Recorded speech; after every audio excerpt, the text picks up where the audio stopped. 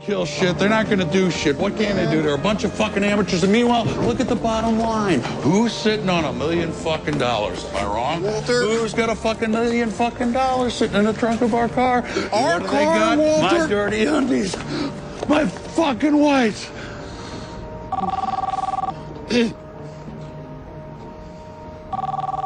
Say, dude, where is your car? Who's got your undies, Walter? Where's your car, dude? You don't know, Walter? It was parked in a handicapped zone. Perhaps they towed it. You fucking know it's been stolen.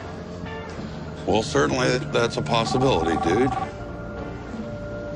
Oh, fuck it. Where you going, dude? Going home, Donnie. Phone's ringing, dude. Thank you, Donnie.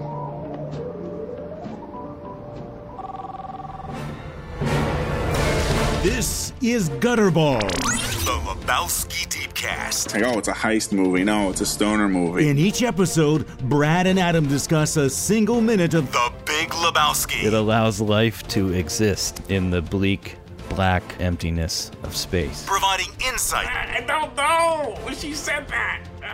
Maybe Saint Sneaker comes and like puts little trinkets in them. Commentary. He's found himself in a world turned upside down. Flare, flare, flare, flare, flare, flare, flare. And conjecture. It looks like the pool is empty. They shot it all on a green screen. You can't do a pickup? And now, Gutterball. Bow, bow. Ooh, yeah. Now, what movie do you associate that with? I associate that with Ferris Bueller's Day Off. Right, of course. All right, we're not anywhere close to that section yet, so we'll have to come back to that. But don't let me forget. I really want to come back to that. So Come back to that this episode, or come back to that another part in the movie? No, this episode. Okay. This episode. Well, I'll wait for you to come back to it, because I have my own comments on that song as well. Well, we can't forget it. I won't forget.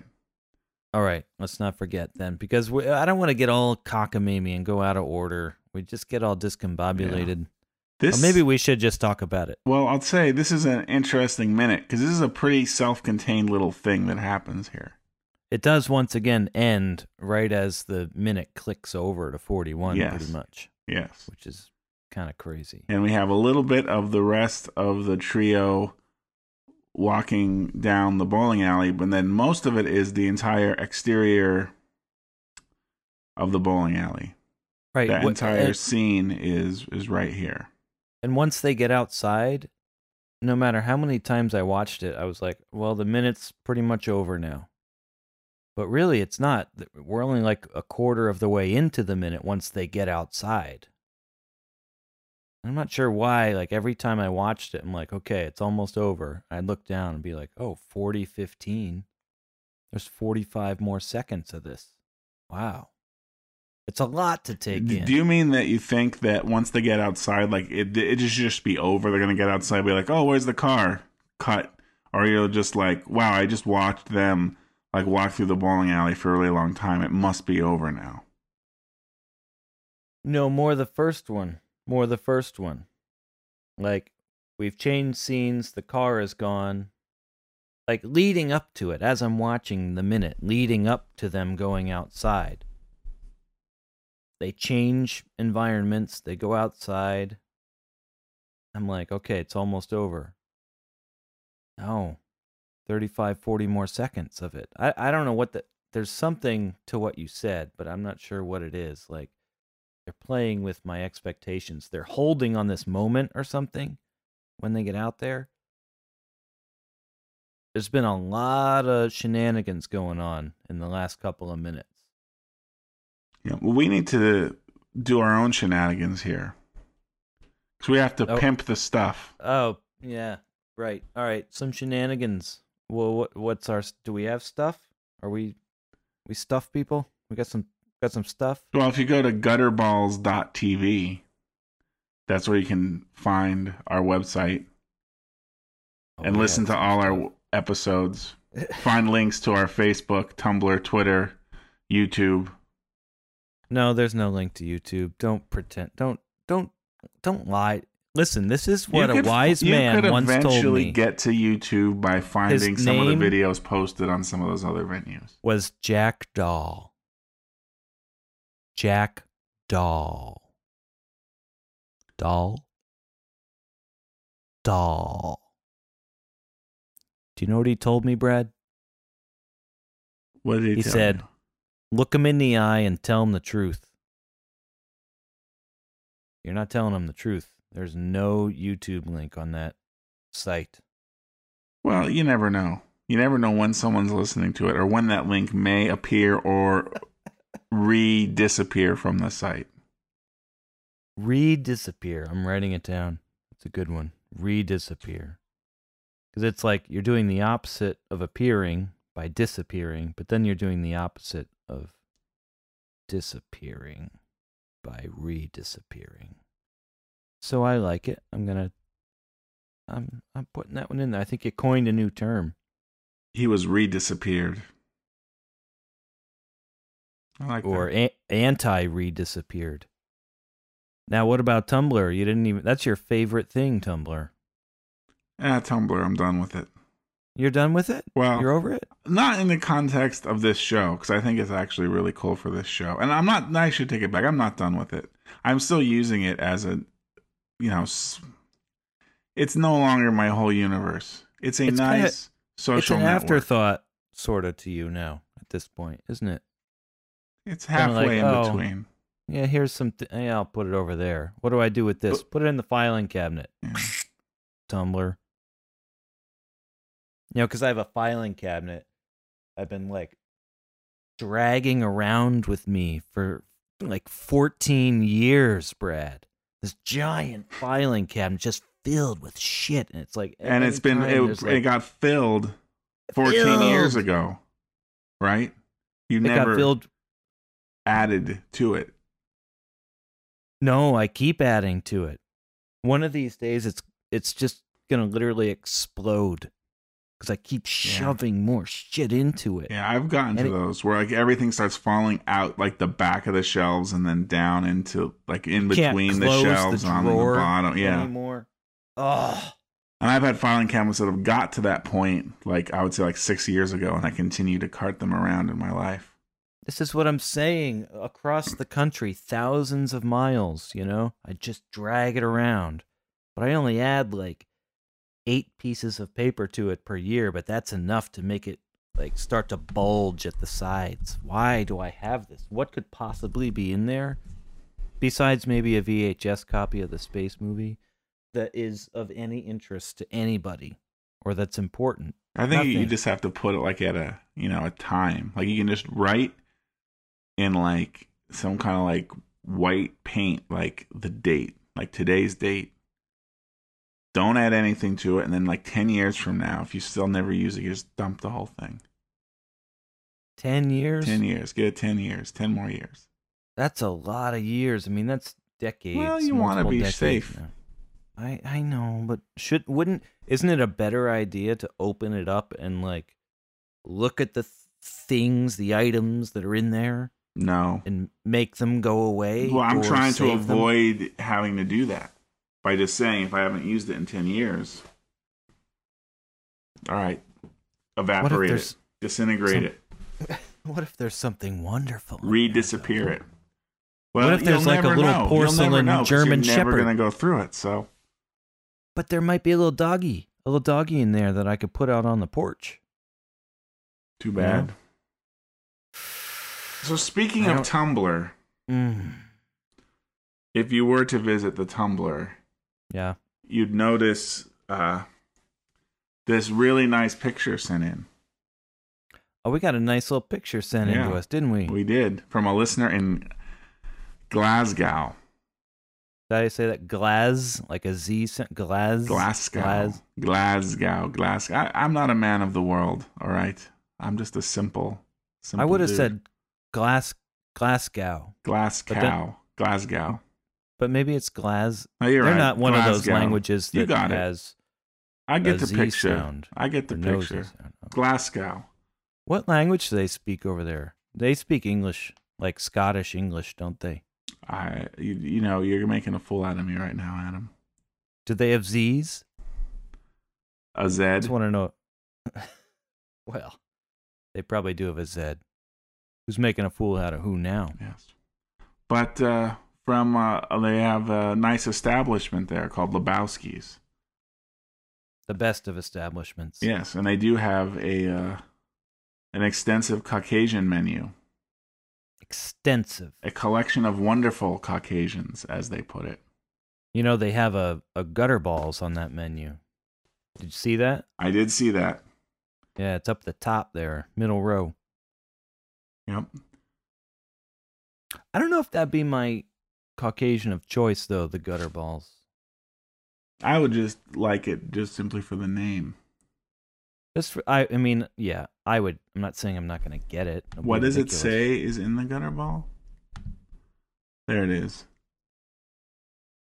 Gotta zoom I in tripped there. on a cloud and fell 8 miles high. Right.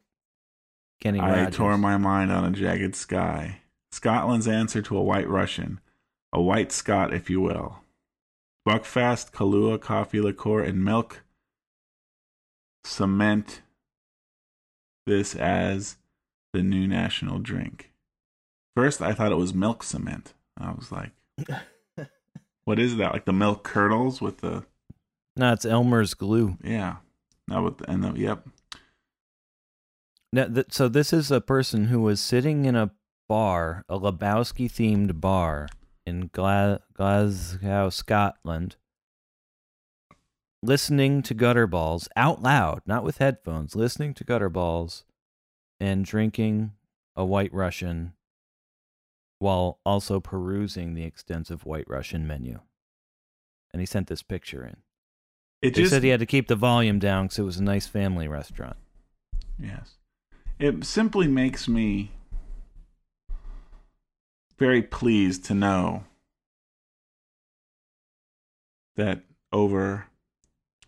across the ocean, we have a listener. Across the pond, if you will. Yes, across the pond.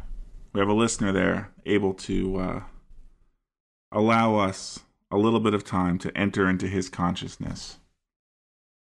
Now, so I think that tips the scales against gender neutrality again, but that's all right. Yeah, as it slipped out, I guess. Yeah. But yes. I'm okay with, but it's like you said a little while back, we are nothing really, we are just the lens for Lebowski. We bring it into the national conversation, if you will. The international conversation. The international conversation. Thank you. Exactly. But yes, so thank you, listener. Costas. Thank you, Costas. Costas. Costas. I wasn't. Yeah. Bob Costas. Can't find a lot of work anymore, so I think he spends his days listening to our podcast. So thanks, Bob. I have, Brad, now a moment of seriousness. I don't know how we're going to possibly get through all of this crap that I have here for this episode. We're going to have to, all right, let's run it down. This is not going to be one of those meandering episodes, despite our kind of ignoble start we have here. Let's plow through this stuff. All right. Let's do it. This is going to be an information-dense podcast. It's going to be a new experiment for us. Let's see how it goes. All right, here we go. First of all, the Reverend, the Doc. We haven't been going back to his insights that we've had. He shared these with us, and I think we're about 10 episodes behind on what he shared with us. So this is not a great start for a condensed episode. But this is my first note, the Doc. I mean, all right. But lay it on us. There's such gold here. You have any clue of the gold that we've missed? I don't think so. I have no clue. So lay it out there for me. Do you have no access to these documents? That always comes up, and I feel like I do, but then you have a problem with Google Docs and you can't find it's them. just gone or something. Yeah. Well, here's the thing: you can tell them to me, and I can react. This is me. This is genuine reaction here. All right. Well, let me figure You're the out. straight man, and I'm just the guy. Like, oh, really? What's that? We have a thing going here. Except it's legit. It's real. I never understood this. Or maybe I'm the straight man in that case. Right, because who's the straight man? The guy who gets the pie in the face? Or the guy who puts the pie into the face? The guy that's not being silly, who's playing it straight. And I think the pie may go in either person's face. Well, who's sillier? The guy who gets the pie or the guy who gives the pie? I really don't know. I think it's heavily context specific in that case. All right, so what does the doc say?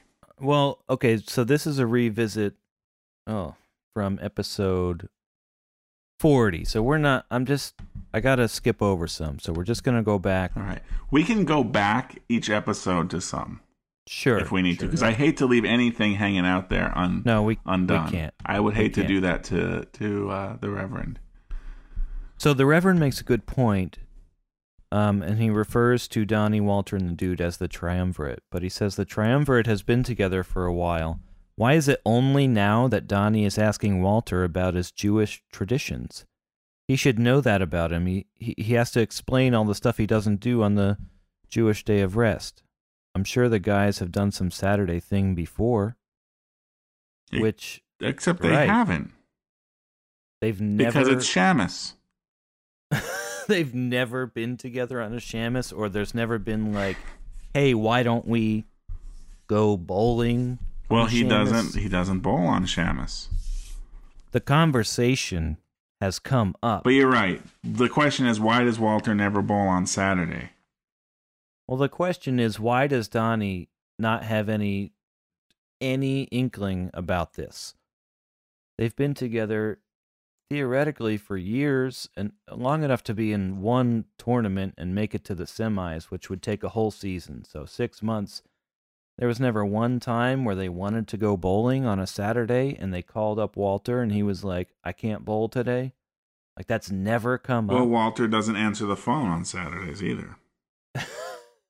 He mentions that specifically, doesn't he? Right. I don't pick up the phone. Why didn't you answer the phone yesterday, Walter? The next day when they're bowling? Well, they may have had that conversation, but again, Donnie isn't always on the same wavelength. You're reaching, man. I'm reaching, sure. I'm just trying to figure it out. Donnie knows. He obviously doesn't, as the evidence is contrary to this idea, but this is... He should know. Yeah. Well, this is the kind of thing like when I've tried to write things. You get hung up on it. I get hung up on this and then I don't write anything. Yeah. This sucks. Because I'm just now, like, so I can't write this. Like, oh, this doesn't make sense. Because he would know, like, oh, it's this great dialogue about Shomer Shabbos, and he says Shamus, and he's explained great, but he'd know about it. So yeah, just delete that. And then some fucking asshole comes up to you, like me, and says, "Wouldn't he know that already?" Well, no, I never let it get to that point because I'm my own worst asshole. I just delete it. I am my own worst asshole too. It's like, man, as soon as something like this, and it doesn't even have to be this drastic because people this close know intimate details about each other. It could be something so stupid, and I allow it to kill the thing I'm working on. That's happened too many times. Well, it's very easy to happen. I think that's a big reason why, a lot of people have trouble creating, or maybe don't reach their potential, or I don't know, maybe that's not the right phrase because maybe they don't have that potential. Well, maybe I don't know, maybe they did though, and it's like, but it's what keeps, I think, just as much as you might have people that are like, I don't know what to write, I'm stuck. You just have people that are like on the other end, like overanalyzing, right? And I use writing as an example, but I think it could go for anything, visual arts, dance. These are all arts, Music. though, so far. Like welders, do welders have this problem? Athletes have it. Athletes can start to overanalyze things. It's like you're a basketball player, you know? What you're good at is propelling the basketball into the hoop. You miss a couple, you get one knocked back into your face, all of a sudden you start doubting yourself. Same thing can happen in writing. Start doubting yourself for just this sort of reason where, well, this doesn't make any sense. They're a close group of friends. Donnie would know this. Bam, the entire thing is dead. But instead, as we've discussed, the Coens don't let this shit bother them. This plot is filled with holes. There are so many discrepancies. There's bullshit going on all over the place, but it doesn't matter. I would say this movie has more of that than most, in the sense that, you know, as we've said before, even the Coens admit, like, they have no idea what's really going on in this movie. I think, but you could take any movie, probably. You know, I'm sure there's maybe a small handful of movies out there that are somehow small enough in scope, or were just, I don't know, that are, you know, they would be the exceptions to this. But by and large, 99.99% of films have these kind of problems if you really want to dig into it, frame by frame, and be like, you know, yeah, this, I don't really understand exactly why this person said that, or, you know, it doesn't really fit. Wouldn't they know? It's like simulating the entire universe. We don't have the computing power to do that yet. And if you did that, it wouldn't be as interesting. Right. There wouldn't be any of the little flaws that clue us in to the fact that we are, in fact, living in the Matrix. You got to have those little blips and blurps. Like, in reality, what might have happened here is Donnie runs up to Walter and is like, hey, they posted the next round. We're playing on Shabbos. And he would have been, damn. Told Not that again. crowd 1,000 times. Blah, blah, blah. Like, you know, there wouldn't have been any explanation of it. And it would be bizarre to the audience. Right? You need this level of exposition inserted in. What's Shamus again? Am I supposed to know that and be one of those times where it just wash over you, and you would lose a little piece of the film? Because that is like, that's advancing Walter's character there too. It's a moment, it's a little moment where they get to make him more three-dimensional. So here's another way that Donnie might not have known that. How long? Now you seem to lean back as you were saying that. Yeah. So, like, were you examining? Like, did you have a little cheat sheet on the underside of your desk, or? No, I just kind of leaned back a bit. You're getting serious. Okay. Yeah, but I'm back up in the center here. All right. Yeah, and I don't have my normal headphones. Hopefully there's not too much bleed through. But what if Walter has only been practicing these Jewish rituals and customs since the divorce? Like, for the last, it may have only been a week. He told that crowd 1,000 times he doesn't roll on Shabbos. Yeah, touche. Just exaggeration. Touche. But, you know, I don't think it's exaggeration, because he does get the match rescheduled. I don't think he'd be able to just call him up randomly one time. Oh, I don't know. I think he probably could. I mean, even if so, maybe he told him 1,000 times, like, that week or the past, like, 2 weeks. Like, every time he comes in, he's like, hey, just want to let you know. Like, what if 2 weeks ago, Walter's like, okay, I want to get Cynthia back. I'm going to convert to Judaism. Does he reference that he converted, like, for the marriage? I mean, that's maybe partly what's implied. Yeah, I think when the dude gets in his van, there's some talk about that. Wow. All right. Yeah. Well, yes. I liked where you were going there. I really did. Yeah. I liked that. But I think that the implication is he converted when they got married. Like, that was part of the marriage deal there. can't marry you. My parents will be pissed. You got to be Jewish. Well, he could have Fucking word. converted, and maybe not only now he's taking it seriously. He's like, I want to get Cynthia back. He got like the book of like, you know, what to do now that you're becoming Jewish, and it was like Jewishism for dummies. yeah, and it's like one of the things you have this Shabbos, and he was like, God damn it, that's gonna fuck up my bowling. Right. The So I fucking gotta go tell Shamus. those guys at the office 1,000 times to make sure this does not happen. You are an apologist, but I like well, it. I'm just exploring all the I angles. can't say I think don't in like it. reality, it's just not something that they really thought about. Because they're just writing this thing, and they're just like, yeah. Well, you know, as far as we know, reality is what we're seeing and hearing. So, I'm liking it. I'm liking it. Moving on. Zoop. Close that one down. Zoop. All right. Oh boy, this is all right. Revisit item number 2. And there's 7 items in the revisit column, and then we, you know, maybe 45 to 50 more items. So, okay. Item number 2. Apoplectic. Apoplectic. Apoplectic. Apoplectic. Apoplectic, which sometimes I want to say as apoplectic, but I try not to. But I have to check to make sure. Wait, it's not apoplectic. Plep. Because plep seems nicer to say than plec. But it's apoplectic. And I can only assume this refers to a dude freaking out Yes. apoplectically. Yes. I just thought that was such a great word that we neglected to use. Yes, he's very apoplectic. And that's him. They He's didn't get the fucking experiencing- money. Like he's actually, and this is, I'm going to have to give credit where credit's due to my beautiful wife, Christine, who Well, both used she's the word right. apoplectic when He's watching experiencing this minute. apoplexy. I just had to say apoplexy. Apoplexy.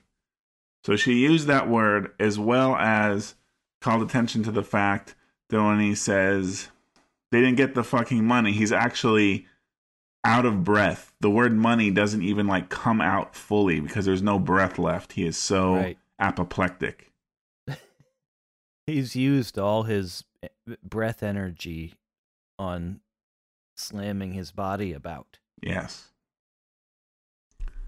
So that's it for that one. All right. I he's just thought that was a good apoplectic. word. Yep, it's the onus is on us to use better words from now on. I definitely think so. I put a little link here to, and I feel like maybe we've seen this before, but it's this, what I can only assume is a design sort of website.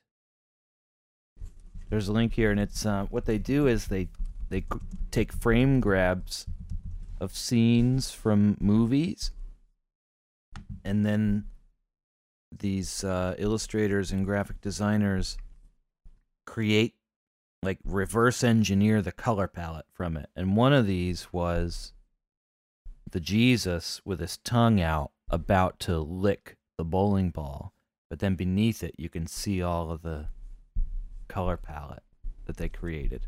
Yes.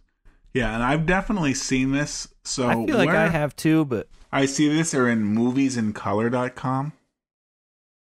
I see it at cdn.visualnews.com. Well, But they might have. They Well, that's probably just again a CDN. pilfered it. This is the link that I have. I don't remember where I found it. I just slammed it because I couldn't. I think you're right. It's Movies in Color, but I saw the link to it. Somehow it came up, and then I went to Movies in Color and was like going through the archives, like page after page after page after page, and couldn't find it, and the search feature wasn't working, so I had to like just search it somewhere else, and so Yes. yeah. But It's a great freeze frame, though. The Jesus with his masterful tongue control, and it is Right. like pressing against the underside of his tongue, pressing it against the bowling ball. yeah, and you have in the color palette all the different purples and purple pinks, but then also like Mauves. the dark colors from his hair and Hair and hand goatee braids. and stuff. So yeah, it's actually a pretty cool color palette. And It's a very nice I mean, color I've palette. seen these color palettes for Lebowski, but I've never seen the one on the Jesus like this. Yeah. So that is pretty cool. Which, they're not looking at every shot and saying what's the color palette, but it does speak to like the skill of the art director and the costume designer and people like working in collaboration. Because, they have this mauve. I know some people say mauve, but I was trained to say mauve. Is this a mauve bowling ball? I can't answer that. And then a purple jump. So it's, they had to work this out here. You don't just show up on set and grab a bowling ball off the rack. Oh, definitely not. And I think the Coens, perhaps more so than others, are very aware of color. Yeah, there was that color temperature Right. Fargo example. Yeah, and not just the color palette, or even maybe it is a question of temperature. I was gonna say it's yeah. I mean, definitely visually. I mean, the one thing I think of is how they did the like digital color correction on Oh Brother Where Art Thou? What was that? Which at the time was kind of like a big deal. You mean like a digital intermediary? Yes. So like they took the film and then they ran the whole thing through like a digital color whatever, like color timing or whatever, where they were able to like take the take like the greens down. So you could have these weird shots where it was like like things looked, the colors were all vibrant and everything, but then like the trees and the grass were like this really kind of they were like that golden color. It's the Schindler's List effect. I think we first saw that. Well, maybe not first saw it, but at least in mainstream media, we first saw that in Schindler's List, where Schindler was looking down at one of the bodies being carried away, and they had sort of had this motif going throughout the movie, but it's the little girl in the red dress, which is, we've seen it in still photography for ages and ages, where here's a rose, but the entire picture is black and white, and here's something, and just the petals of the rose are red, Right. But the difference here being that it's sort of like the difference between shitty HDR photography and HDR photography that you don't notice. Right. Where you just have detail in the shadow areas and detail in the highlight areas, and you can see the things that your eye would normally see, as opposed to this unnatural looking craziness. And the Schindler's List example is unnatural looking because the entire movie is black and white, and then once in a while here's something rolling around the screen that's in color. But what this digital color correction allowed you to do is, like you said, choose an element, and usually based on chroma value. So if there's trees and grass, they're going to be more towards the green end, obviously.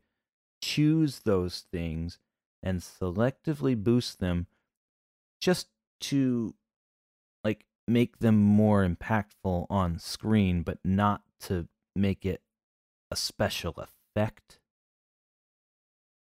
if that makes any sense. No, it went from makes... a special effect to like advancing the story or the scene or the setting without necessarily noticing it.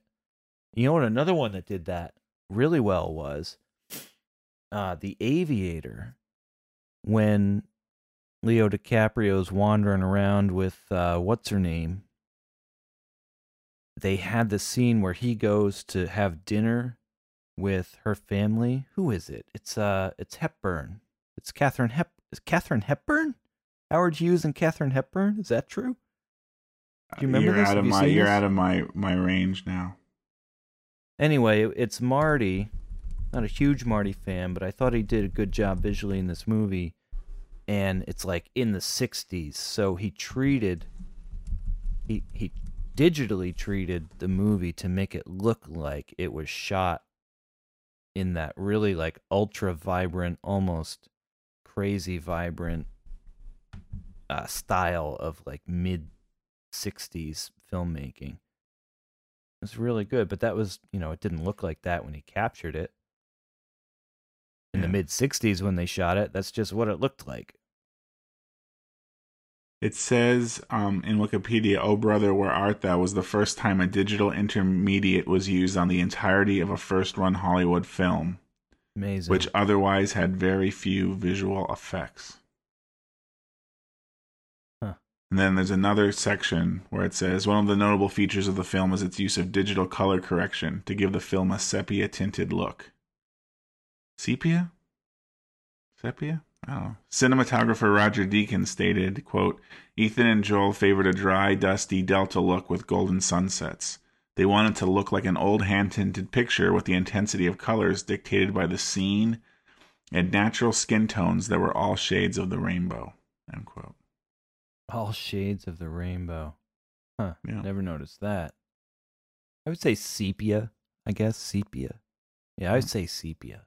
After shooting tests including film bypack and bleach bypass techniques, Deakins suggested digital mastering be used.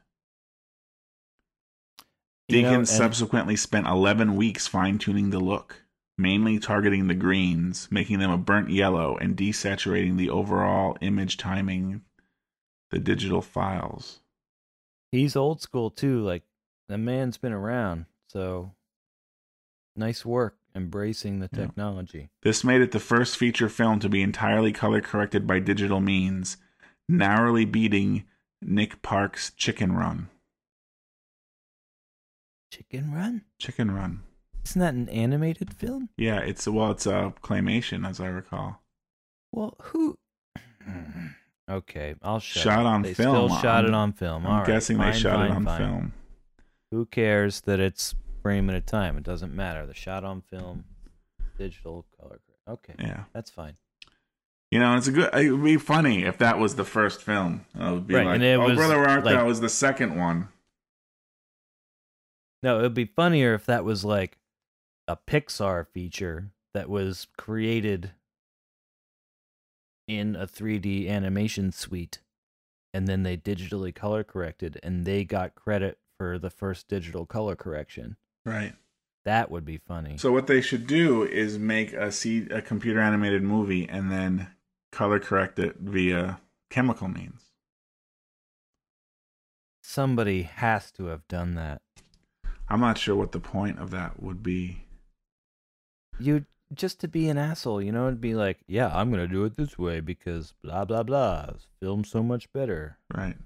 Like the way you can buy that, like, and I'm about to say this, maybe come out disparagingly, but I actually want it. Like, they have that, like, Polaroid photo lab where you can, like, take your picture you take with your iPhone, but then put it in this little optical thing, and then it can, like, expose that picture onto a piece of Polaroid film. Now, when you say put it in the thing, it's a little thing you can buy electronically. Or no, it's an analog. It's just like the light from your iPhone screen like shines through this thing. Oh my god! And is projected onto the piece of film.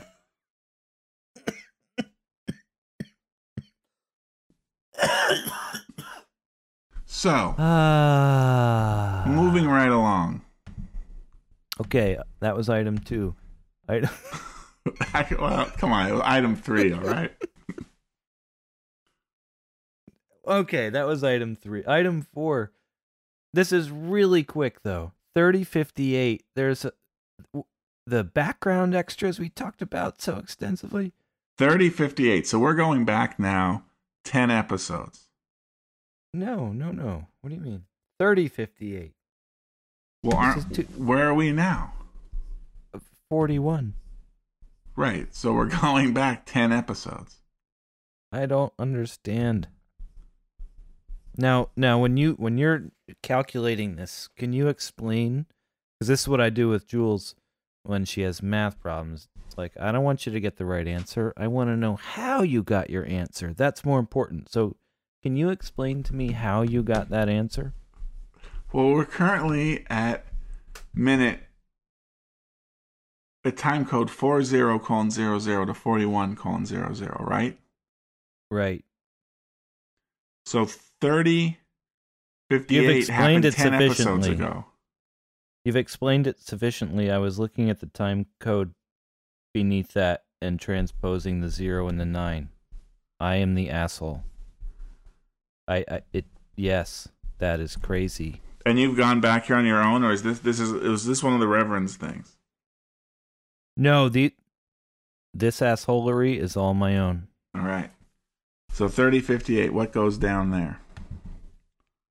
It's not 30:58, it's 39:58. Aha. I transposed to Gotcha. So I thank you for explaining your reasoning.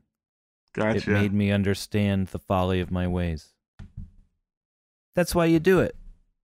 You're not always right. Sometimes the little 11-year-old is right. So who 39:58. 39:58. Who has the It's extra the left? extras. Oh, They shake okay. hands left-handedly. Yep.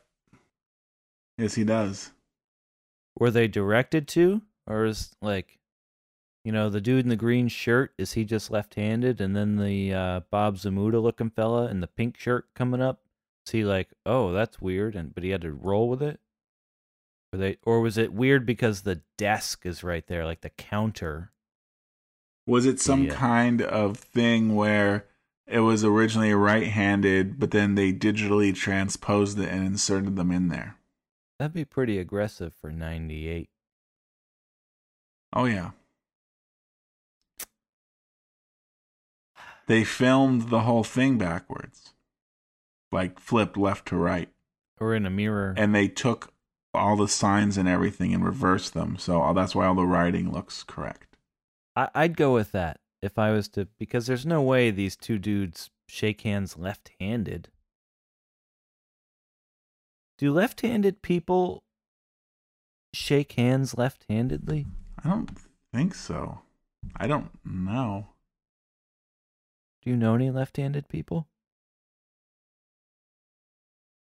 Let's make a note of that. I want to make a note of that. Because I feel like I do know a left-handed person. I mean, maybe, right? If someone comes up, right? So the guy in the green shirt just extends his left hand.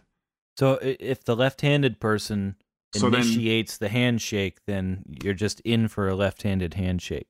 That's what I think. I mean, if a hand's extended, I don't know if I would think like, oh, that's the wrong hand. I just might like take whatever hand matches that. But that could also be just me. That'd be awkward. Like, you wouldn't even know how to squeeze and where to wrap around with your fingers. I don't know. I don't think it would give me any problem. But that could also be why this guy does like the handshake and arm on the shoulder thing, because he's like, wrong hand. I still have to use my right hand right now. Please make contact with right arm. Exactly. But I have a weird thing with my left and right, so I don't think. Like, you don't know them, you can't tell them apart sometimes? So I'm definitely not ambidextrous in that regard, but I do have the issue that I use the words right and left interchangeably. My lady is exactly like that. And exactly like that. I drive always. She navigates. Sometimes this goes okay. Sometimes it doesn't. Because she doesn't, like, sometimes she'll say left, but mean right. And it's just not first order retrievability for her. Right, left, the words of it. It takes a lot of concentration for me to say right or left the proper way, which is why when I am navigating, I tend to point with my finger. And I will say this way, go this way. Well, what she used to do was she would say make a, and then use the name of the person that was sitting on the side of the car. Okay. That you were supposed to turn towards. Yeah, that's another coping skill that could work there. That's a coping skill that could work, but where that gets tricky is what if there's like straight ahead on the highway and then like B ramp, A ramp, and they kind of vaguely go off. Like sure, I gotta go to that person's side. But this is what I use the pointing too. You use the pointing and it's like, I'm not all the way over, but I'm not all the way over here. I'm in the middle and I'm kind of like, and then you sort of point it forward and backward this way. And you can really, I think, hone in directionally. Right. Well, with that's the a case. pointing. Yeah, you're talking about something that's neither straight ahead nor to the right. It's Right. Not a hard right and it's not straight ahead. Yeah. But it's not also a 45. So you point, and sometimes you can point and then like swoop up with an arrow this way and then swoop up around. There's a lot you can do with a finger, Brad. A lot. I know it. All right, so that's enough with that. Moving, we really got to plow through these. Yep. Wait, we didn't even. That wasn't even a thing. I skipped 2 things here. I've been thinking about this ever since the last episode, though. These weird cutaways of Donnie, which we also saw in their interaction with the Jesus. Because once you said like they stuck out to you, I just can't stop feeling like they do just jump out at me as they're just weird. I don't know what you're doing there. It does look weird. What are you talking about? I'm talking about the weird cutaways to Donnie. Oh, okay. Yes. You know, where he's by himself, he's in the center of the frame. Sheesh. You know, these stupid things. And they did it with the Jesus. Even though they were on set at the same time, we never saw them on screen. They kept them separate. So, I am contending that this is intentional. The dude and Walter and Donnie, to a lesser degree, live in their own world. They're not a part of the square community. They're the triangles and circles. So their worlds across this line, their worlds don't really mix. Even though they're bowling right next to each other, they're in the same bowling league. They're just from completely different worlds. Even the Jesus. Like, the dude and Walter live in a totally separate world.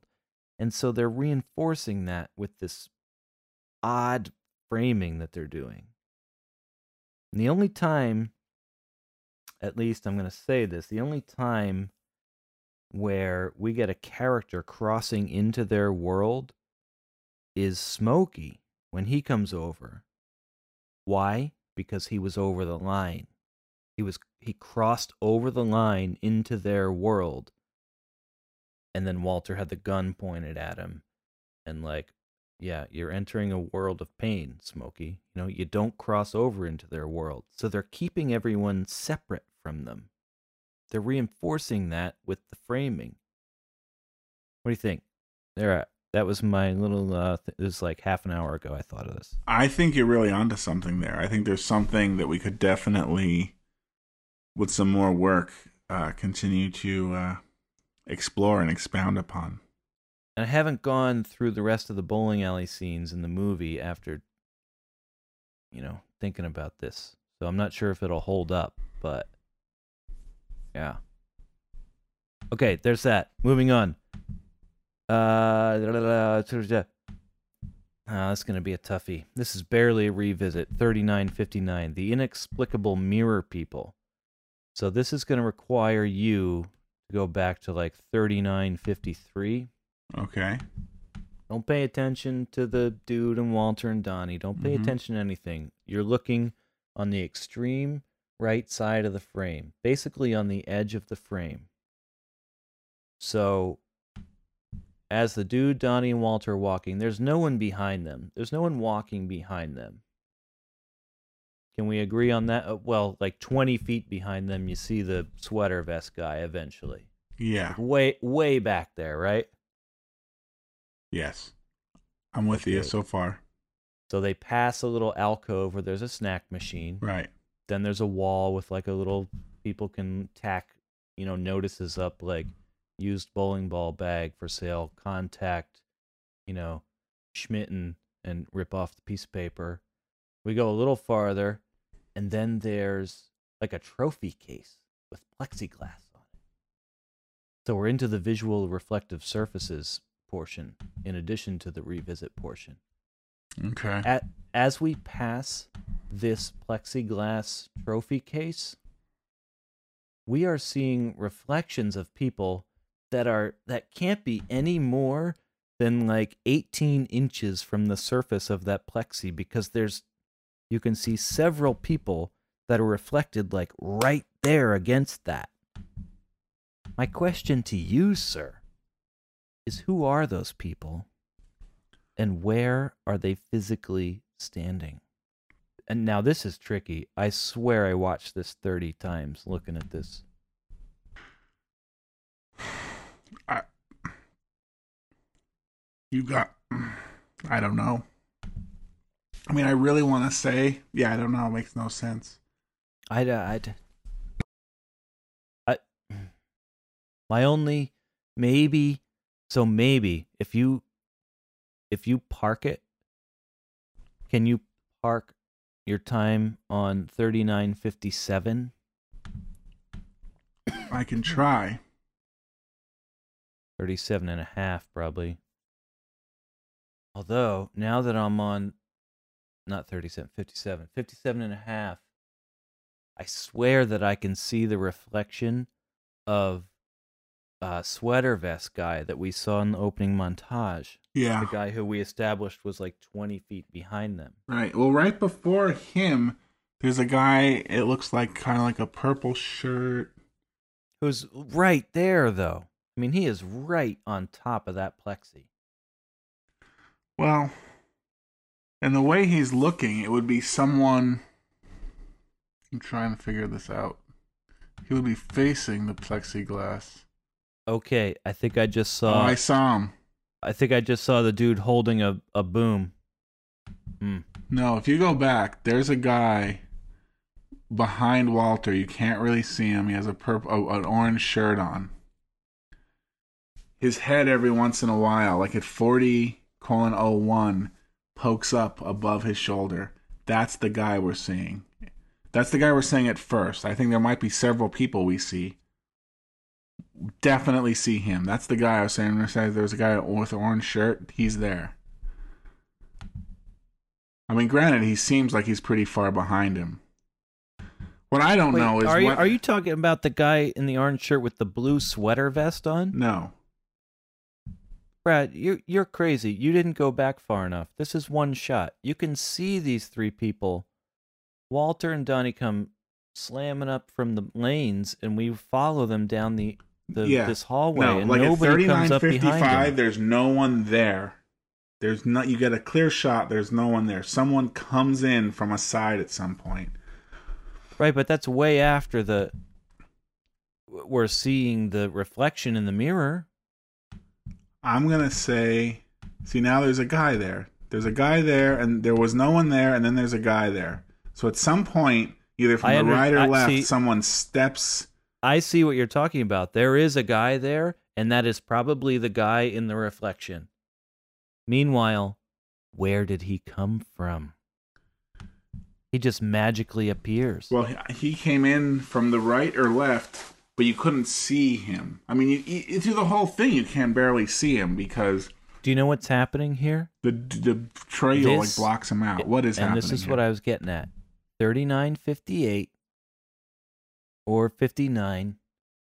The panel, Hello? The plexiglass panel that is farthest away from us is rotated in on itself.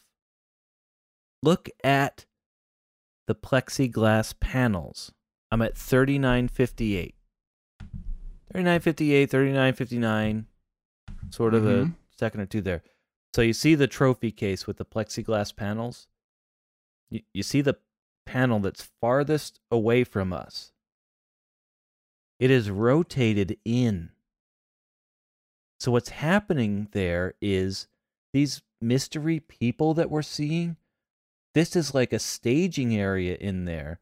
So they probably rotated this in so we wouldn't get some other even more incriminating reflection, and rotated it in, but we can just really quickly see it's like a green room. It's a green room with people staged back there, and Mr. Orange Shirt Man that comes walking out, we can see his reflection because he's back in that room they're playing off as a trophy case. So you're saying this guy, it's not a reflection, he's actually in there. I think it's a reflection, but it's a reflection of him being in there because this window is pushed in. It's rotated not 90 degrees, but maybe 70 degrees in. What does that mean, rotated 70? Okay. Well, it's like, it's windows that swing out. They don't go up, down, they swing out. Right. This is what these plexi panels are, and they have the last one swung in. It didn't swing out into the bowling alley. It swung back in towards the interior of the trophy case, which I'm saying it's probably not a trophy case. It's a little room where with this extra is on deck. And it's like, okay, go, and then he comes walking around. I don't think so. It just doesn't. The timing just doesn't jibe. I don't see how you can get from there. And that's pretty quick. Well, then who is that person then? I'm trying to help you out. You're 100% right. I saw him come in. I just saw him. I saw him. He comes. No, it's you're wrong. Too quick. It's too quick. You're wrong. No, you're wrong. It's not timed right. He comes. I see him now. He comes out of there, out of the restroom area. Yeah, before we see that guy. And he is still close to the wall because he's coming out right at that time, and that's why we see him there. Well, and again, I'm parked on 3957, and I can see the guy who I was trying to give you credit and say was Orange Man following Walter, the guy who I was claiming was in the reflection. But you're absolutely right. Orange Man is there, but what's weird is Orange Man is holding a giant orange-looking stick. Now, why would a boom, if he's a sound guy and has a boom, why would that be orange? Well, he's not a sound guy. Well, then what's this guy doing? It's a pool cue. It's a pool cue. Of course it is. He's an extra. But they filled that room over there with people shooting pool, even though we do very, very, very briefly see it. Do you have any idea how briefly we see that? Is it possible that they didn't shut this bowling alley down to shoot this movie? We get like maybe half a second look into that pool table area, and there are people in there shooting pool. Well, I think they shot it down, but they filled it with extras. For half a second that you can barely see, only if you watch it 30 times? That seems a little aggressive. Well, they did a lot of shooting that day, maybe, Like if you're gonna stage something. It's just gotta be. So are you saying you see that pool room during their walking? Yes. They're 40 3 and 4, but it's still reflected. It's somewhere else, Brad. I don't see any pool room. There's like a weird, there's little tables. Like you can go in there and eat your bowling alley pizza. But if you look at it, that little place, and I have more to say about this little place where you eat your pizza, but this is a very small room. And once they come out of the door and swing around and start walking towards us in this weird unlit portion of the film, there's a wall, like a hard concrete wall at the end of that little eating area. It's not a very big eating area. And the pool playing area that we were seeing goes way down there. So this is, I see what's happening. It's a reflection. I can see the wall as it comes up now. So the people we're seeing shooting pool, this is all reflecting from the left-hand side where only bowling lanes should be. I'm just so confused by the geography, the interior geography of this bowling establishment. And I don't want to get too bogged down in this because, frankly, there's no answers here. There's just not. It's like we can't see people standing around and people shooting pool, and yet there's no... Oh, come on, Skype. ...evidence of this over on the left. Skype. That's all bowling alleys there. The Pinkies are back there. Mention that while we're at it. The Pinkies do make a return here. You can see their team there. It's not just a woman in a pink shirt. There's 3 of them back there bowling. 4004. 4004. Yeah, 4003, 4004, right in there. Over Walter's right shoulder. Oh, yeah, there they are. There they are. So, nice to see them again. And if you notice, as the dude and Walter and Donnie walk down, they have different garbage cans. There's these solid blue garbage cans, and then these orange garbage cans. And sometimes they'll have one on either side of an entrance down to the bowling area. One time there's one right next to a table, not near an entrance. It's just like, here's your table, and here's a trash can right there. So kind of a strange choice, and maybe that was to influence the color palette to give it a little contrast. And it matches the little Googie architecture Sputnik shapes on the back wall, the blue garbage cans. So maybe there is some intentionality going on there with the art direction and the color palette. Because I just can't imagine Hollywood Star Lanes having 2 different types of garbage cans, like right next to each other. You wouldn't need it. It's overkill. Seems like an art-directed choice. Could be. I'm just blasting through it here. The dark. Keep going. I mentioned the dark spot. So as they come out of the bowling alley, like they've been well lit, and this is an impressive shot where, you know, they're following them from basically part of the hallway, as it were, where they come walk up down the length of the bowling alley. The entire length of the bowling alley. It's one shot. Then into the vestibule, through the door, and then outside. Right as they get outside, their faces are indistinguishable because of the darkness. So they're basically completely unlit.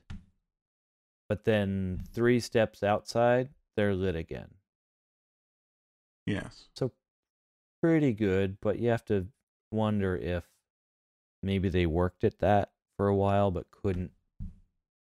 just didn't have enough elements. I don't know. I think it kind of works. It gives you that kind of like little transition or something. They're doing it's a transition, and they're doing this long tracking shot, so it kind of gets you in that weird like mode of like going, just like, you know, going from light to dark, and it has maybe, I want to say, that kind of verite feel to it, like, oh, there's no light here, you know, and then they step back into the light being, you know, the parking lot is lit, right? You can see I have no they kind of step that. into a light at that point. So the light is, as you would say, motivated. Yeah, it's motivated. I have no problem with the parking. I mean, obviously there's shadows going different directions on their legs, but, you know, that might happen. You have that definitely would happen. You have all kinds of lights. You have the lights on the side of the building, the Sputniks and the stars. It's fine. No problem with that. Totally cool. But speaking of that, I wonder if there was a sweet spot of the lighting, because if you notice, they stop right on the speed bump, and Donnie straddles the bump. They get there, and it's like, okay, this is your mark. Walk up to the speed bump and stop.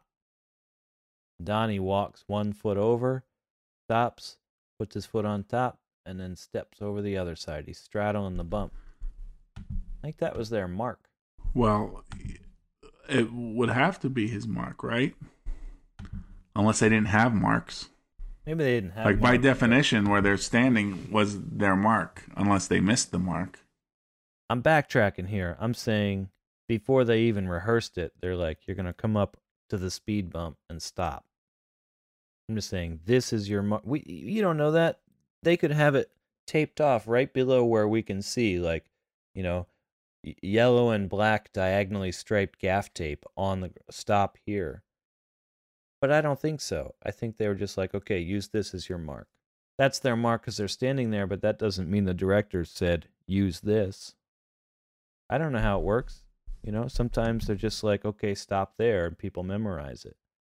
But I think in this case, they were like, the bump's your mark.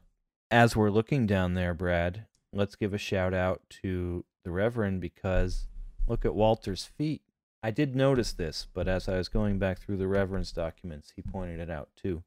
What's Walter wearing? Bowling shoes. He's wearing his bowling shoes outside. I can only assume they're his bowling shoes. These people probably aren't renters. But Donnie's Well- not wearing bowling shoes. Well, this came up earlier, didn't it? Did it? I felt like we had some Well, this is... debate about how he showed up and didn't put on some. I don't know if it was him. We got into this at some point. We need to look that up and it'll be a revisit next time. Maybe I'm just crazy. Because that happens to me sometimes too. You get crazy a little bit? I just like think of something in my head and then think that it's something that I thought of, like, or something that we talked about months ago, when really it's something that just occurred to me right now. All right, I'm writing it down. I'm going to say, did Walter have a bowling shoe incident earlier? And then I'll put a question mark after it. Yeah.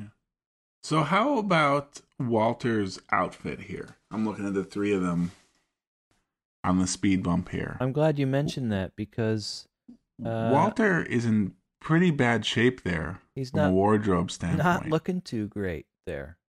Yeah, that's like what I'd expect the dude to be wearing, or to at least look like that level of sloppiness. Well, he was dressed for battle, though.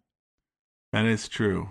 Yeah, he's still wearing that outfit. I don't recall it. I mean, we can get a good shot of it. Like, yeah, like the pants are just so baggy and cinched around his waist, and Well, he didn't know his if he t-shirt is all misshapen around his neck. He might have had to shove an Uzi down his pants, so he needed to wear Right. some baggy pants. What about, and the Reverend also pointed this out, but look at the sleeve length. And more pointedly, the discrepancy in sleeve length between his Right. right and left arms. Well, it's just not. Good. It's just not on his frame properly. It's very like uneven, like everything else, just very sloppily. His clothes are just very sloppily about him. He's walking fine, though. Not having a problem with that knee, is he? Doing pretty good. I mean, when he was in the tracking shot, there was a little bit of limping. All right. Okay. There's a little bit. His gait is, I'm gonna say, and maybe I'm just overanalyzing it. I'm gonna say when they're out in the parking lot looking at his leg, his gait is a little off, very subtly. Maybe very subtly, but I mean, that's the genius of John Goodman, though, right? The subtlety. he's doing pretty good. Yeah. All right. Shock pain. That's fine. And when he first starts in the beginning of this shot, when he comes going after the dude, he is limping, and he is trying to move a little faster, and he is limping.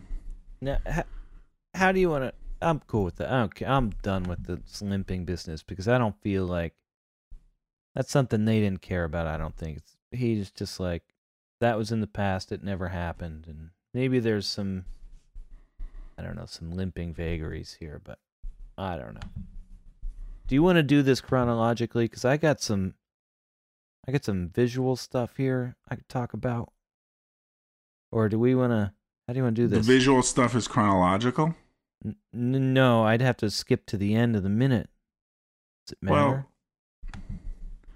at this point, I don't think anything matters. So go for it. 4051. There is a natural lens flare. 4051. So it's as the dude is walking, and the camera pans to the right to follow him on his journey home. Oh yeah. And There it it was. just for like a frame or two, like boop, Yeah, right on the right side of the screen, there's this weird little like, yeah. Yep. which comes from, okay, it's my favorite word, motivated by what we're led to believe is a street light over by that abandoned building across the way. There's two of them there, but those aren't street lights, you know? There's no way that some, weird ass little street light that's weirdly against a bit like on the side of a building blasting over here would cause a lens flare this far away and be illuminating the yard and all of this area here. So those are lights that they had to put there so that there'd be something interesting to look at in the background. It wouldn't just be the dude walking into through darkness. Right. It wouldn't just be like the dude and like this bowling alley exist in a void. The black hemisphere of nothingness. And there's also, if you look at the sidewalk the dude is walking towards, there's a giant ass light hidden around the corner of the building to our left. Like just blasting light down the sidewalk. Yeah. Which is also casting some light across the street on this weird concrete wall. You can see it's just flooding light across the street, illuminating the gutter and the like sidewalk thing and this weird concrete structure and the pieces of chain link fence. Another like shot that took some time to set up. This is what depresses me. I get depressed when I think about how much work it takes, and then I don't want to do it. This is an expensive shot, and it's kind of moving around. You know, it's on a little jib that they're kind of sort of moving. It's not rock steady. Like it pans, but it's also sort of floating. It's got this little floating effect to it. I can only assume was intentional. And then the last thing visually, I don't know this weird. So before I do that, so I mentioned the natural flare. As we pan around, this light comes into frame. There's a little blip of a lens flare, a natural flare, if you will. But there's also an unnatural flare. And it's right at 4059. Huh. So 4059, and it's not like a isolated blip. It kind of happens in the middle of the frame, and it's sort of a soft, completely vertical flare that sort of shows up and then moves to the left. Now I'm wondering, the camera's not moving around. It's related to the dude somehow. Is it, or is it related to the mysterious bicyclist who's about to enter the frame from the right? And maybe they have a mirror on their bicycle that hits one of these crazy lights they have up. Do you see this mysterious cyclist? I see the cyclist. The temporary cyclist. Maybe there's a little mirror there that reflects it back into us. Because I thought the same thing you did. I'm like, it must be the dude because he's walking, but maybe they put something reflective on his phone or his sunglasses are on. Or it's just some effect of how, because again, there's that bright light, and, you know, the dude, let's say, is a, you know, you're narrowing that band, right? Like, the dude is dark. He's right. You're and almost the like wall you're is dark, and then you're like closing channeling in that the gap. light through that small space as he passes the corner. And it just does some weird optical thing somehow. Maybe. I don't know which one it would be, honestly. I can't tell you. But I figured, you know, I think your channeling light theory is pretty good. But I figured if the dude was going to reflect light back into the lens so aggressively, so much so that we had a flare, like it would have happened when he was swinging the phone, which does appear to be pretty shiny, when he's swinging that all around and shoving it over his shoulder, that we would have had something happen there. But maybe you're right. It's like closing the distance here, and it's just that light is so bright, and there's nothing there to reflect it, that even if you're not a purely reflective surface, and which the dude is most certainly not, possibly the least reflective in all of Los Angeles County, even so it would redirect it back into the lens enough that we'd get that flare. That could be. I'm on board with that. Okay. Yep. Sold. Audio note. Ready? Ready. Go. Audio. I'm sorry. It'll be over soon. Audio note.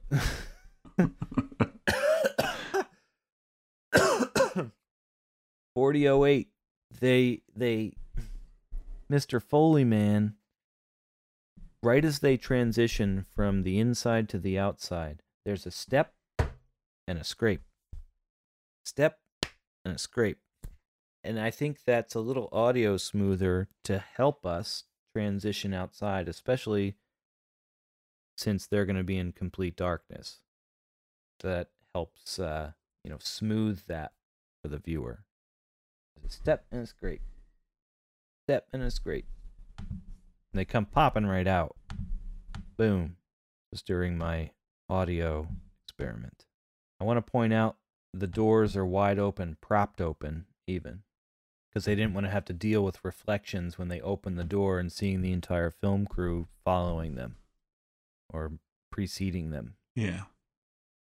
You know, well, plus, move. how would you even do it? You couldn't, like, back out of the door, right?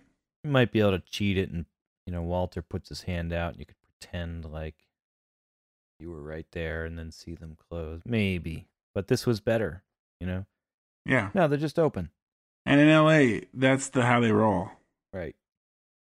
Even if it is mid to late September, it's still warm. Average temperature in LA in mid to late September, I wonder. Like, doesn't LA have a pretty consistent climate? It's pretty temperate. Pretty temperate. Never rains. And it's pretty temperate. Another audio note, getting past the foot scrape. A 4027. So they're coming out, and they're about to realize that the dude's car has been stolen. Just before Walter says, "Hey, dude," the phone starts ringing again, which escalates the tension. Right. Like, uh-oh. Yep. Because it had It's stopped as if ringing. the phone knows. The phone knows, you know, and we didn't even notice that it stopped ringing. You know, it just kind of stopped. And then right at this moment where they're walking out, it's tracking shot, there's lots of movement, lots of life, and then they stop. Hey, dude. Beautiful. I remember this from the first time watching it. Like, the phone starts ringing again. Phone's ringing, dude.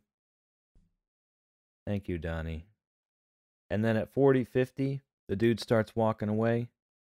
Phone's ringing, dude. Thank you, Donnie. Where you going, dude? I guess I had that backwards. Where you going, dude? I'm going home, Donnie. The dude's walking away. His audio fades.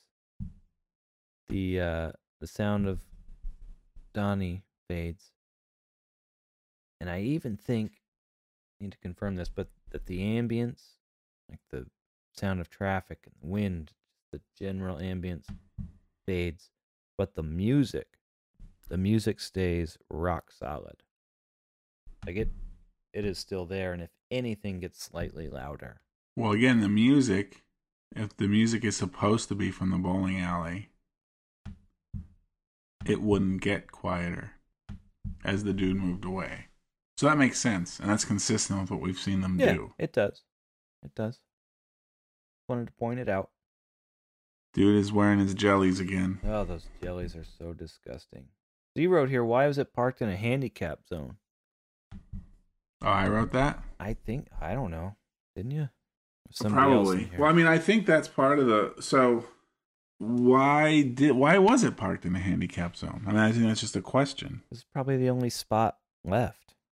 He figured they're regulars, so they get to park there. Nobody's going to care.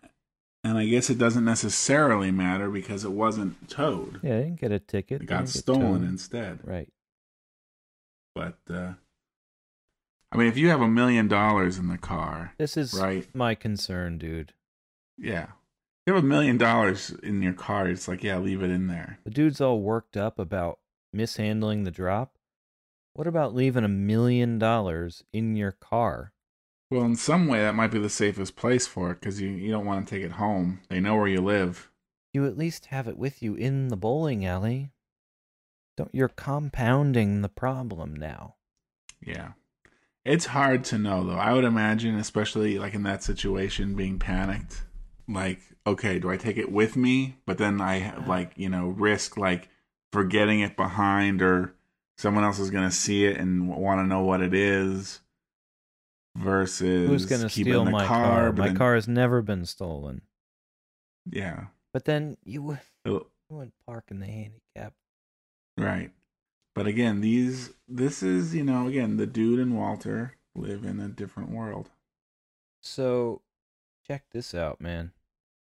Yeah, they live in a different world. What world is that, though? What kind of world, Brad? What kind of world has a bowling alley with its connected parking lot that is 1.4 miles away.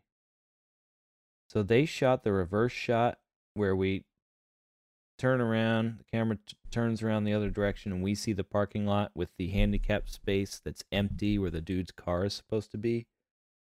They shot that 1.4 miles away. Did you know that? I can tell you how I figured this out if you would care to know. You probably already know. I don't know, and I'm confused about what you're talking about. Okay. This is... Oh, the reverse shot. 4037. Gotcha now. They walk out. Yeah. We don't know what they're looking at.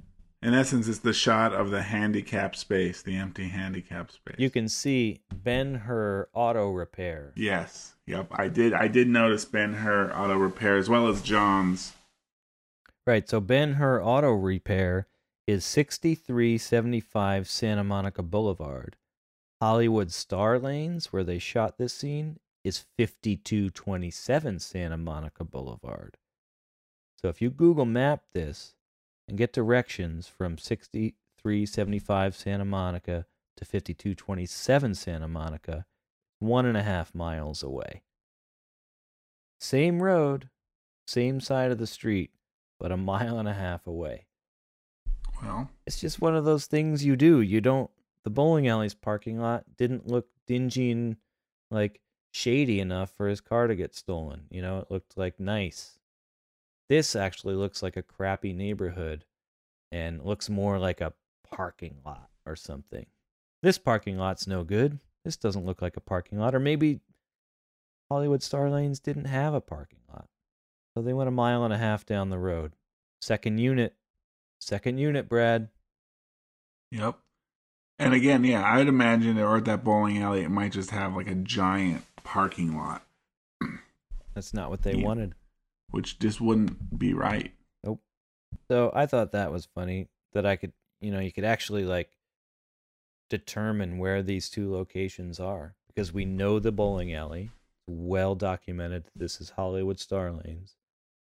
And then we have 2 giant billboards indicating that the parking lot is by Ben-Hur Auto Repair, which you can look up.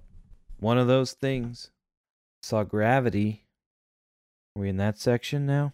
We're not in that section yet. Oh, goodness. Let's finish up. Hard not to talk about it. It is hard. I don't know. I feel like we can't talk about it too much, Gravity. Well, we'll see. I'd like to keep it spoiler free. Is that too much to ask? Generally, I'm with you, but on the other hand, it's like, if you haven't seen Gravity yet, you're kind of an asshole, so you kind of deserve it. Yeah, true that. Well, I feel like, before we get to Gravity. All right. There's a little bit more about this. Okay. I'm into it. Which is the, the acting here. Okay. What about it? There's always been something about Walter's reaction here that just always, I don't know, I feel like it just rubs me the wrong way. Where he's like, my fucking whites. Like this is a big situation and he should be able to handle it better. It's not a little situation. No. I have no problem with the idea of what happens there. I just think maybe it's the issues with the acting. Maybe it's just over. Elaborate. It's over. It's like a caricature. It's too overwrought. Where he gets breathy on my fucking whites. And then the whole thing, then like he clears his throat, and it's the whole thing. Even the dudes. But I think it's only up to that point. Well, you fucking know it's been stolen. Yeah, I don't know. I guess I don't know. I just feel like, well, one, I think it brings up. It is interesting to think about the character of Walter and his reaction here. What? I do think it's like something, Walter does something here that we don't see him do anywhere else. He becomes vulnerable for a second?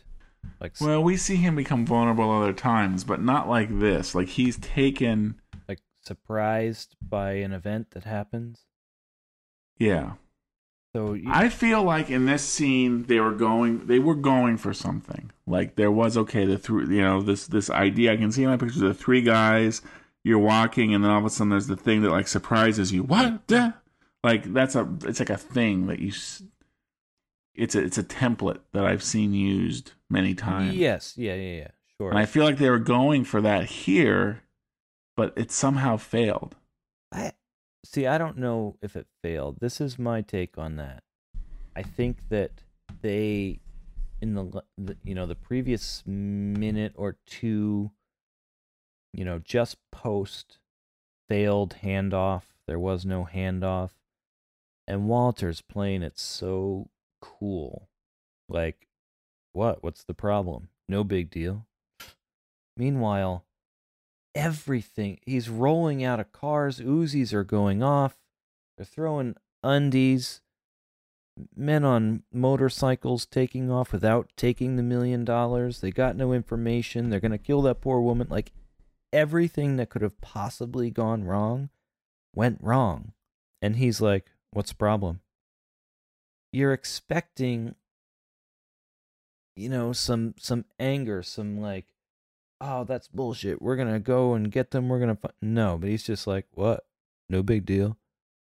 So I think that I know the template you're talking about, and I think they're using some of the visual cues for that, but I don't think... That may just be another trick, is what I'm saying. What I think they're actually doing is playing with our expectations, thinking that there's going to be some anger and belligerence, but the gut punch for Walter doesn't happen until all of his bravado comes crashing down around him because we still have the $1 million and everything's fine. All of a sudden, this is actually the first kink in his plan here. The car's gone. So I think that's what they were playing with, and not the template that I know you're talking about, and I know this. And Walter, I'll point out, still tries to keep it positive in the sense that, well, it was parked in a handicap zone. Perhaps they towed it. Which, I will say, the first time seeing this, and even many subsequent times, even watching it now, like, my first reaction is like, well, that's the explanation of what happened. Like, they're showing this shot, that, even while he's saying that, they're showing the shot with the giant handicap signal. It's like, this is what happened to the car. Let's hope. I'm just like, well, this is where the plot is going. It never occurs to me. Like, it's a weird thing that I can always have to, like, retroactively think about that piece of dialogue. I can't just process it linearly like I can in almost all other Even though he says scenes. It's been stolen? Well, he says that afterwards. And then I'm like, well, which one is right? Who knows it's right? Well, what about... Then he says, well, that's certainly a possibility. And then it's like, okay, well, the Walter's just kind of... That's not till the cops show up. You're playing. like, oh, damn, it really was stolen. Shit, man. What's the dude going to do now? When they show the reverse shot of the handicap spot, this is a filthy parking lot. There are oil and grease stains all over here. Check it out. The handicap painting is like pristine.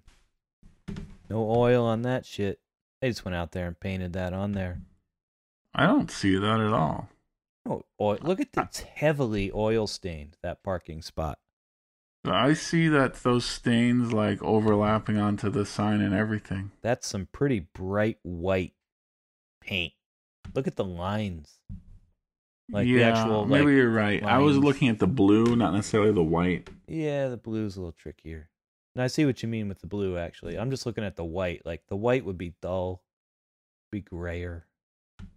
Yeah. One of the concrete abutments at the end of the spot is broken. Like, this is a weather-beaten parking lot. But that's semi-fresh. I think they did weather the handicap painting a little bit, but probably not as much as they should have. So one thing, like, so when the dude goes to walk away then, like, there's an archway. Right. It's like they're in a like a covered roundabout, like you would drive up to a hotel. Right. Like, that's, I mean, I don't think it goes over the whole, but it, like, onto the right side, Like past the doorway toward the road is where that exists, I think. Like they're not standing under that.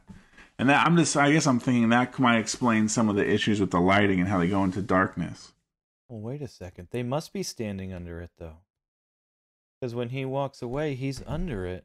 No, you can't see what's up there. He has to walk. Well, he has to walk 1, 2, underneath 3, 4, 5, and then about 5 steps until the camera is in such a way you can tell what's up there. Well, I mean, he's walking underneath it as he walks to the sidewalk. Yes. But, yeah, it's not over them when they're standing there looking at the car. Right. I mean, I guess there's no way to know, but I don't think so. I don't think so either. But when they come through the door, they're kind of underneath that. That's true. That's true. So that's another reason why the lighting might have been that way. Yeah. They walked into the darkness. Sure. I'm into it. I'm down. Okay. Okay. Okay. Okay. Okay. So, listener, do we have any more listener input? Well, maybe we should leave listener input to the beginning when there's actually a chance someone might still actually be paying attention. Well, probably. That's probably a good idea. We have listener input of various sorts. I don't know what to talk about. It's a Facebook comment count as listener input? Sure. We'll hit that up, and I think we'll try to start with that next time. We'll start with that next time. We're not going to talk about Gravity, are we? We're running pretty long. We can do a little Gravity talk. Is that the only thing we have left? Do we have to go back to the Doom Bow Bow? Well, I'm going to transition into that, starting with Gravity. All right. So this is the Gravity spoiler talk. Yes. All right. So if you haven't seen Gravity, you can just turn it off the podcast. Now it's, and listen to the next episode. Like everybody says, it's a mild spoiler alert. I mean, it's not anything that you didn't already know if you saw the very first trailer that they ever put out for Gravity. Well, I wouldn't consider that a spoiler then. Okay, well then it's not a spoiler. Too late, they already tuned out. Right. Goodbye. Glad we got rid of those fucks. So I saw Gravity. Saw it in 3D, but not IMAX, unfortunately. It's very bummed. I waited too long. So, damn that movie, Brad. First of all, wow. Awesome shit. It's a good film. So so I'm not even talking about the movie now. Let's pretend I'm talking about the trailer I first saw for Gravity, where Sandra Bullock's on this arm, and then all of this debris slams into the space shuttle, and she goes flinging off into the blackness of space on this arm. Has to disconnect herself, and then is floating free, like spinning out into the nether regions. Horrible. But this debris, but maybe this is a minor spoiler, but this debris happened because a satellite crashed into another satellite, which caused a chain reaction and a giant debris field that then becomes wider and wider and takes out more satellites and just becomes this catastrophic domino effect that creates just a catastrophe in the atmosphere of hurtling debris. And this is a very real thing. The debris traveling 20,000. Now I can't remember if it was kilometers per hour or miles per hour. Well, yeah. But either way. But the thing is, you're also going like 19,300 miles per hour. So relatively speaking, the debris is only going 700 miles per hour or whatever. That still sucks bad, because the satellite runs into the other satellite, it gets a little extra oomph. But it's not like you're standing still and the shit's going past you at 20,000 kilometers per hour. You have some momentum. You're traveling at a speed relative to that debris. Anyway, they said it was like a gunshot. It was like the speed of a bullet. basically. But giant pieces of metal and plastic and glass and whatever, plexi, whatever shit they use.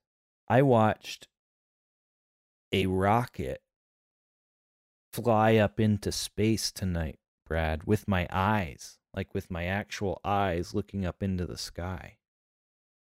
Really? I always wondered about this. You don't go down to Cape Canaveral every time you want to launch another Google satellite. I'm like, where do they launch these things from? So apparently in the United States, at least, there are, I think, 8 launch sites that are FAA approved where private industry can launch shit up into space. Now, one of those is on the eastern shore of Maryland, not too far from my house. So you can watch it online, watch the countdown, and then see it go blast and like take off up out of the screen as they try to follow it. Wait about 6 seconds, look towards the northeast, and then I saw this thing flying up into space. That was awesome. That is really cool. So where you were, like, did it just kind of look like a light, kind of like a star? It was a little brighter than that and oranger and had a little bit of flicker to it. And it was, instead of being round, it was like oblong shaped. And my daughter was especially fascinated by it. She was also fascinated by Ferris Bueller's Day Off, which I forced her to watch because I figured it was time. It's one of the classics. Bow, bow. Chicka, chicka, chicka. She was on the edge of her seat watching it. Like, from what I could tell, she loved it. So we finish it, and we're in the kitchen or whatever, and she's like, whew. Like, what? Did you like it? Like, no. Oh, wait, really? I mean, you sat there, like, fixated at the screen, like, on the edge of your seat. It made me very nervous. I don't like when I think people are going to get in trouble. What does that mean? It just made me too nervous. I was very nervous. I could understand that feeling, especially being younger. It's like you're defying your parents and like all the shit's going to hit the fan or something. So here's a very bizarre way I'm relating that to my own feelings right now. But like when I was much younger, right? Like very young, like early elementary like 42. school, I remember. So there was, and the funny thing is now I've been watching this. I think I mentioned now it that you're a long time 44. ago. Spider-Man and His Amazing Friends. Yeah, you have talked about this. God help us. Yeah. Well, so here's something I did not mention before. Like when I was a kid, when that show was first on, I went through a phase where I could not watch it. At least it's new Spider-Man and His Amazing Friends bullshit that you're spinning. Okay, you couldn't watch it. Yeah. Why? Because it made me too nervous. I couldn't take it because pardon me, I'm a they're really supposed big to have a secret identity. I'm a really big nerd. I've never watched it. You're gonna have to help me. Well, you know, it's just a kid's show, Adventures of Spider-Man, and he has 2 other superhero friends he hangs out with. Who are they? Iceman and Firestar.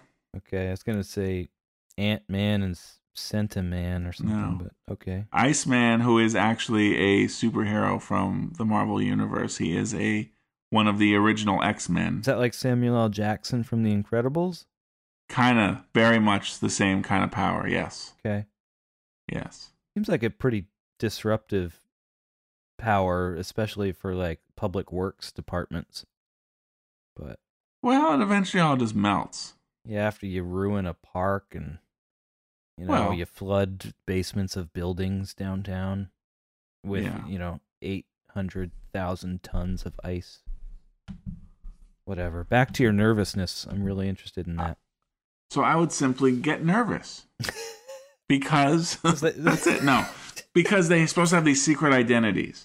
So they'd always be like, "Oh, I'm gonna duck around the corner and turn into my put on my Spider-Man mask."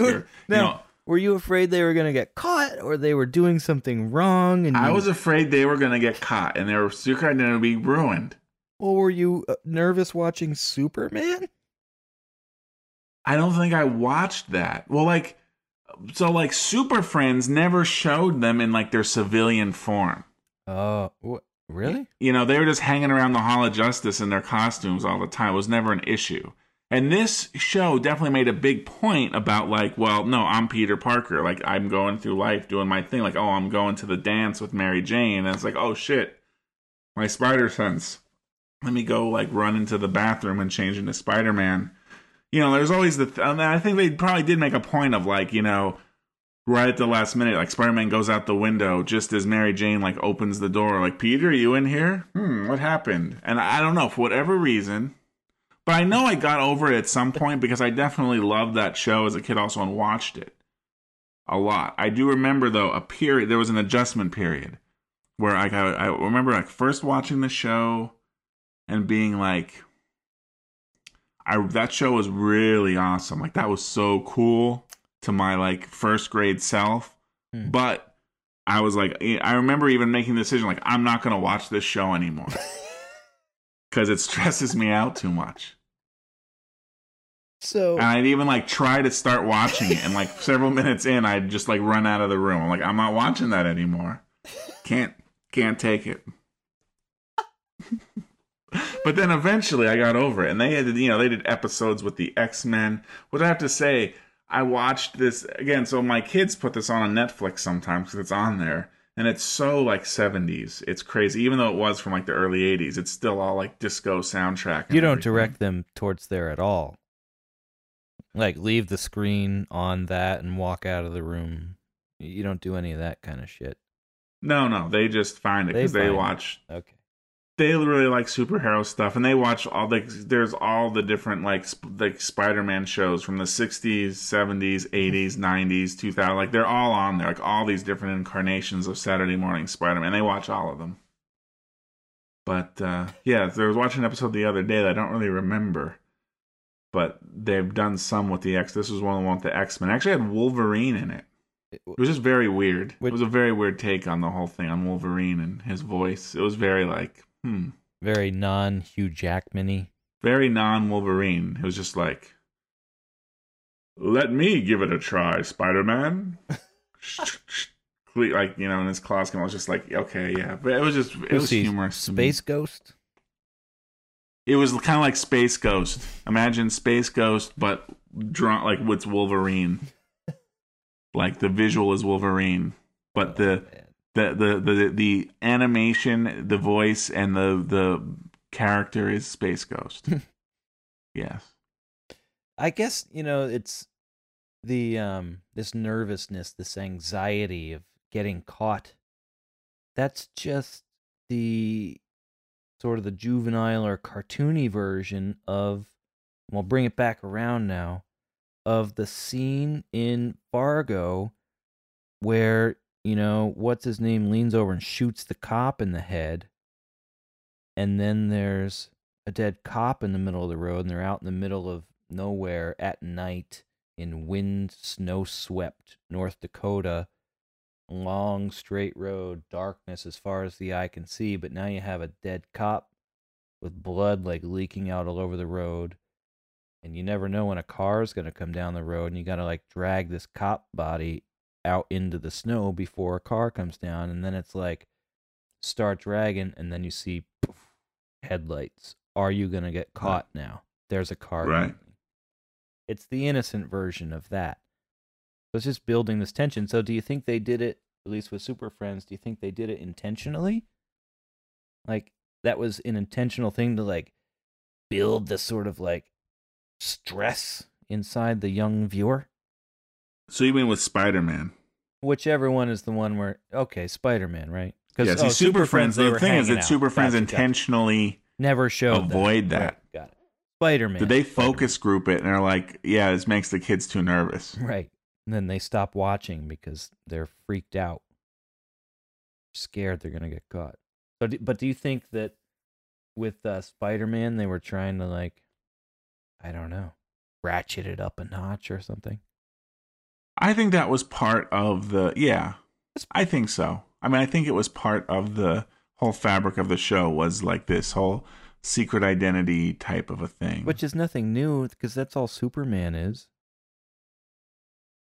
But somehow there's no fear that Superman's ever going to get caught. Like, he just does it right in the... What, he goes in a phone booth, seriously? There's never any... They don't play that up at all. You're saying Spider-Man played it up a bit. Yeah, played it up. And you know, again, Spider-Man isn't Superman. Like, Superman is more or less just invulnerable, immortal. Like, nothing really bad could happen to him. It's a courtesy to everyone around him that he goes into the phone booth to change.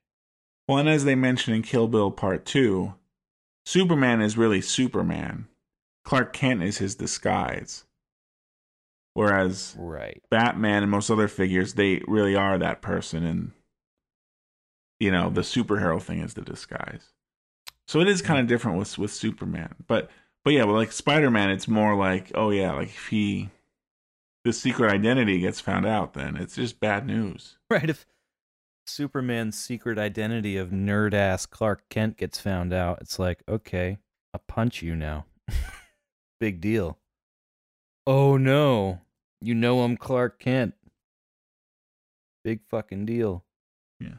Well, I always thought that was a really big part of Spider-Man's mythos, was the secret identity. Like, they really took that. Well, Batman too, right? Although Batman's in sort of a similar position as Superman, because he also enjoys a position of power due to his extreme wealth. Right. And Peter Parker's also just a dude. Yeah, exactly. He's very vulnerable.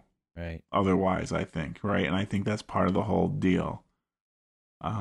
He doesn't have little lassos that he can shoot out of his wrists. He's very vulnerable.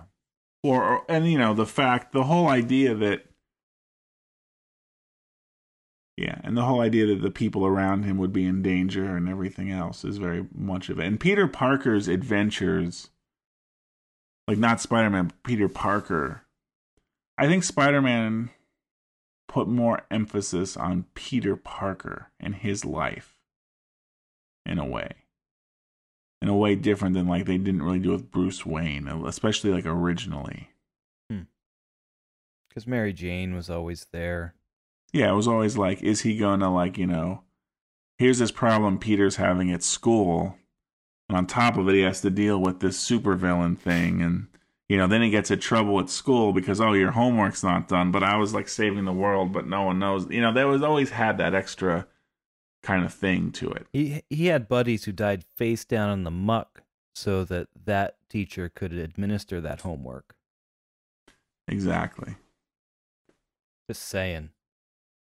And that was kind of what the whole Marvel in the 60s was about in a way, like adding this extra element to the whole thing, which made them popular. I wouldn't know. I wasn't around in the 60s, man. So I will have to lean on you to provide me that intel. I'm glad you're here. All right, I think we might be ready to cut this off. I'm proud of our progress. I actually got through more of these than I thought we would, so we hammered through it. We really did. We put the screw. Now, I didn't get to talk about most of my bullshit stories, but there'll be another day. I want to talk about microwaves. I want to talk about Legolas. I want to talk about games I play on the highways. All right. Well, that's next time. There's a preview. All right. Yeah. That's the preview for next time. Next time on Gutter Balls. Learn what games Adam plays on the highway. Can't wait. I also want to introduce a trivia game such that we can finally give away one of these t-shirts. Yes. And I think we had Gordon was kind enough to submit a trivia quiz that he used at his Lebowski themed birthday party. So we're going to bring that out. But we'll have to do some kind of like form you can fill out somewhere. I know we can't do it on Facebook, but we can figure it out. We'll figure something out, and we can do that. Yeah, we can do that kind of crap, right? Mm-hmm. We're savvy people. Uh-huh. All right, my friend. All right. Another epic journey. Did we keep it to 50 minutes? Let me check. Oh, yeah. Nope. We're around 2 hours, I think. All right. Time to cut this sucker loop and toss it up on the poop deck, man. Boop. Boop. Next time on Gutterballs. Green, some brown rust coloration.